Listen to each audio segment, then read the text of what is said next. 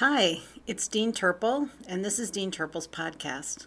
Today is Monday, June 8th, and I'm happy to have you all here.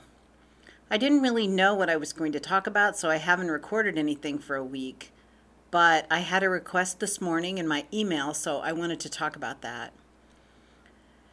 Just an interesting note over the past couple of weeks when we've had all of these demonstrations and protests and civil unrest. There's been so much talk in the college about it. We had a town hall on Friday afternoon I found very interesting. And amongst the other deans, they've been talking about it a lot and in our deans meetings and asking, what are your students saying? How are your faculty doing? And when they get to me, I always say, well, my students only seem concerned about what's going to be happening this fall or in the future. So it's an interesting phenomenon. I told one of my colleagues, another dean, nurses aren't really an activist kind of group for some reason. And I told her that even when so nursing, right? It's a female-dominated profession, and it always has been. And certainly, thankfully, it's becoming more popular with men. I think that's a good thing for nursing and a good thing for our patients. But, of course, when nursing first came about in the late 1800s, it was definitely a female-dominated profession.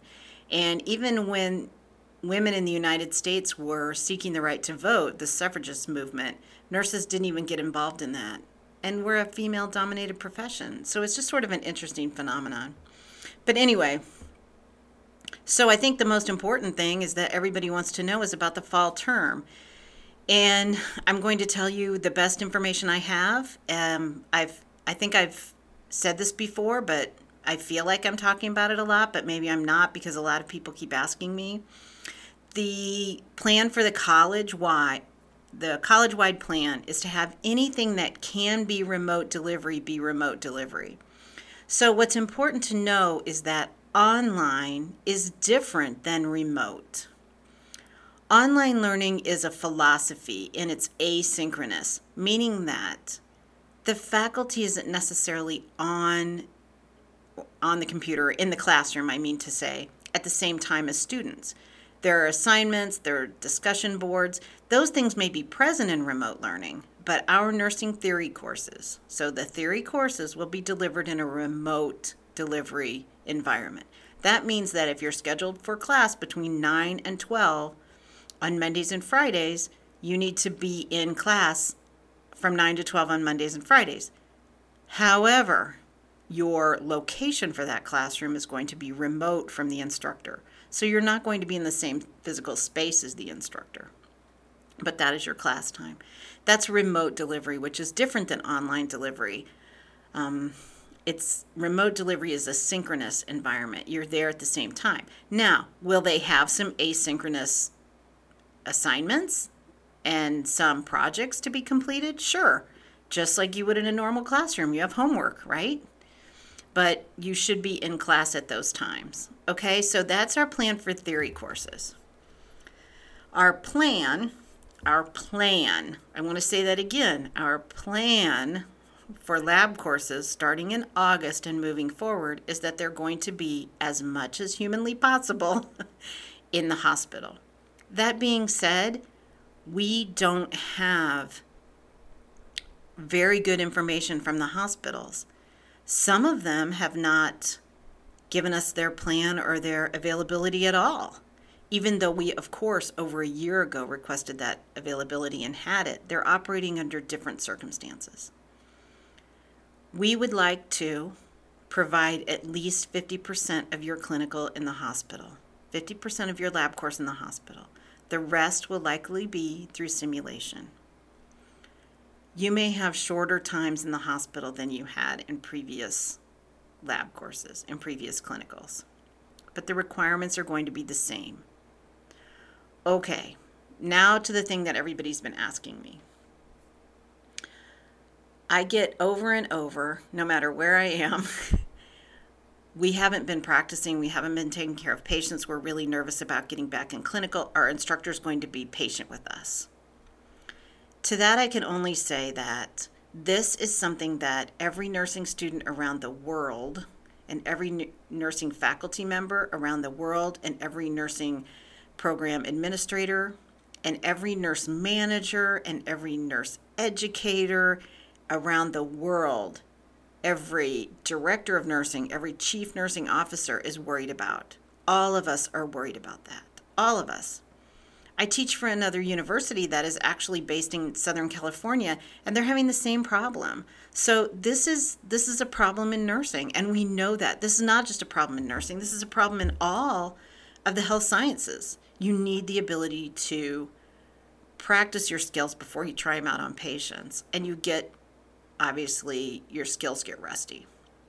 So I haven't been in the hospital setting now for a couple of years. If I had to go back and take vital signs, I might be a little rusty the first few days. But it's still my responsibility to know that information, right? I still need to know how to do it. So what might I do to get prepared? I might practice. So the labs have not been open. Some people are meeting for clinicals. Some people are not yet, but you will be. So what can you do? I saw the most fantastic video that one of our students did for, I think it was her instructor, of walking through the steps of giving medications, videotaped. And I shouldn't say videotaped. What do you say anymore? It's not videotaped. Being recorded. I'll use recorded. Giving medications to a teddy bear it looked like a bedroom. So that was ingenious to me. So you still have these skills, and even when you're in clinical, you should be practicing these skills on your own outside of a lab setting. So what does that mean? You have all of the information. You have your textbooks. You have your clinical guides. You can get back into D2L from your old clinical courses and pull out the how do you give medications? How do you do this? The steps, right? And walk yourself through the steps. Now, the best thing is probably to walk yourself through them physically. But even if you do it in your mind, that's helpful. Some of you have family members you have been quarantined with. Some of you have friends maybe that you've been seeing a lot of. What my cousin would call our germ group, and what I've said, people that you're around a lot are probably in your same germ group. And you could certainly be practicing giving medications to them. And I keep using medications, but I mean anything, any of the procedures you've learned.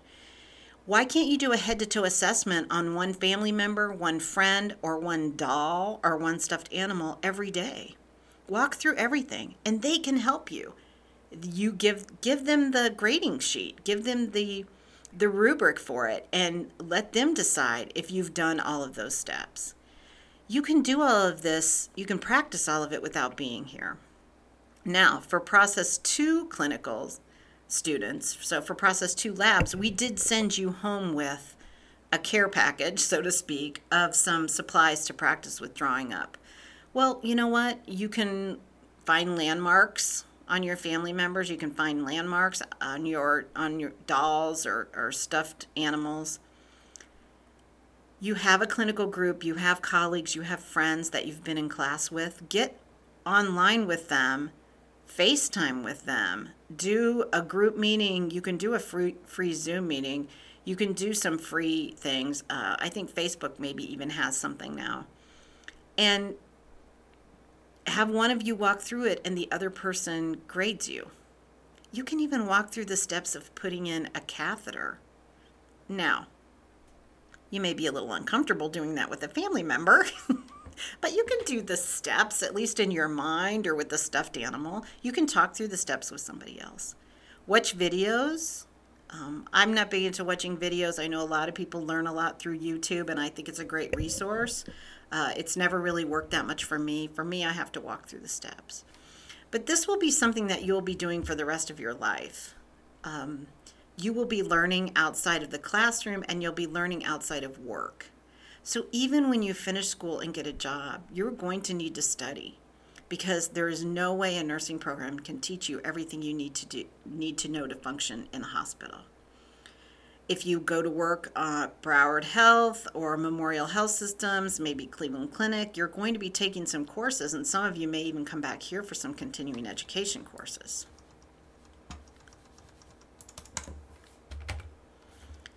So, sorry about that. My computer went blank and I wasn't sure if it was still recording.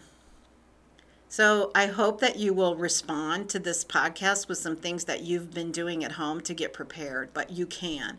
Don't squander this time. It's stressful. It's been very stressful, but don't squander it. So, I've had this conversation with my good friend Madeline. She sounded really blue one day a few weeks ago, and I said, "What's going on with you?"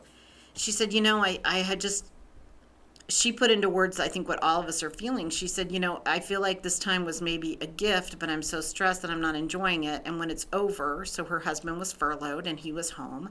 And she said, I feel like, when he was home, I should have, taken advantage of that time. And now he's going back and maybe I'm going to be sorry. And I think, she was sort of expressing what all of us are feeling.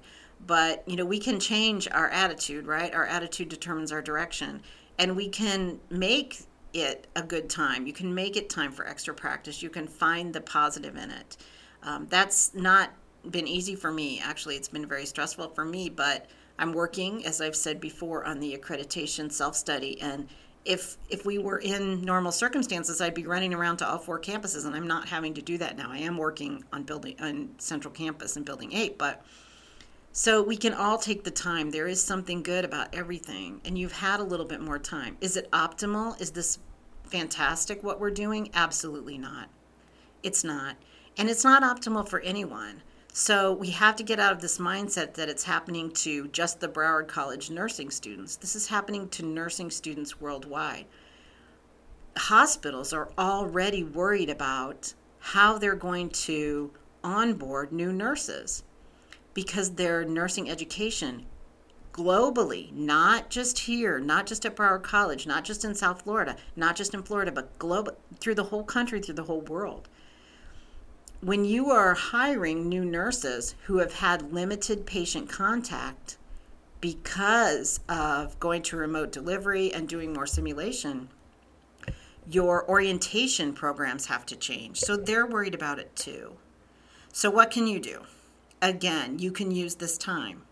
And when you get to the point of applying for jobs and interviewing, you can talk about your ability to be adaptable and use the time you're given to learn on your own. These are good things to talk about in an interview. What challenges have you faced and how have you handled them? Well, one of your challenges has been that you had limited patient contact for a long time, and you can talk about what you did to prepare for coming back. So, again, I'd really like to hear your ideas and see the things you've done. We'd love to see some videos of you guys practicing. I'd love to hear the stories about how you've done that. So I hope you'll send some comments to the blog or respond to this and tell me. But you can use this time to prepare on your own. We're all doing the best we can. And I do believe that your instructors are going to be very understanding of the fact that you've had limited time. There's a fine line there, right?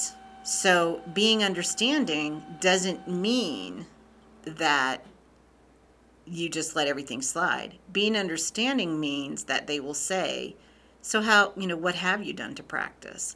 And then give you maybe a little more practice time, but we still have to have the same standards. So believe me when I say that's been something that's been talked about amongst the faculty. That's been something that's talked about amongst my friends who are in leadership roles and hiring people in the hospitals. This is a big concern for all of us, but we all have our part to play and we all have a responsibility. And one of our responsibilities is to keep our skills sharp. And I know you can do it. So I hope you have a great week. Thanks for listening. Keep in touch.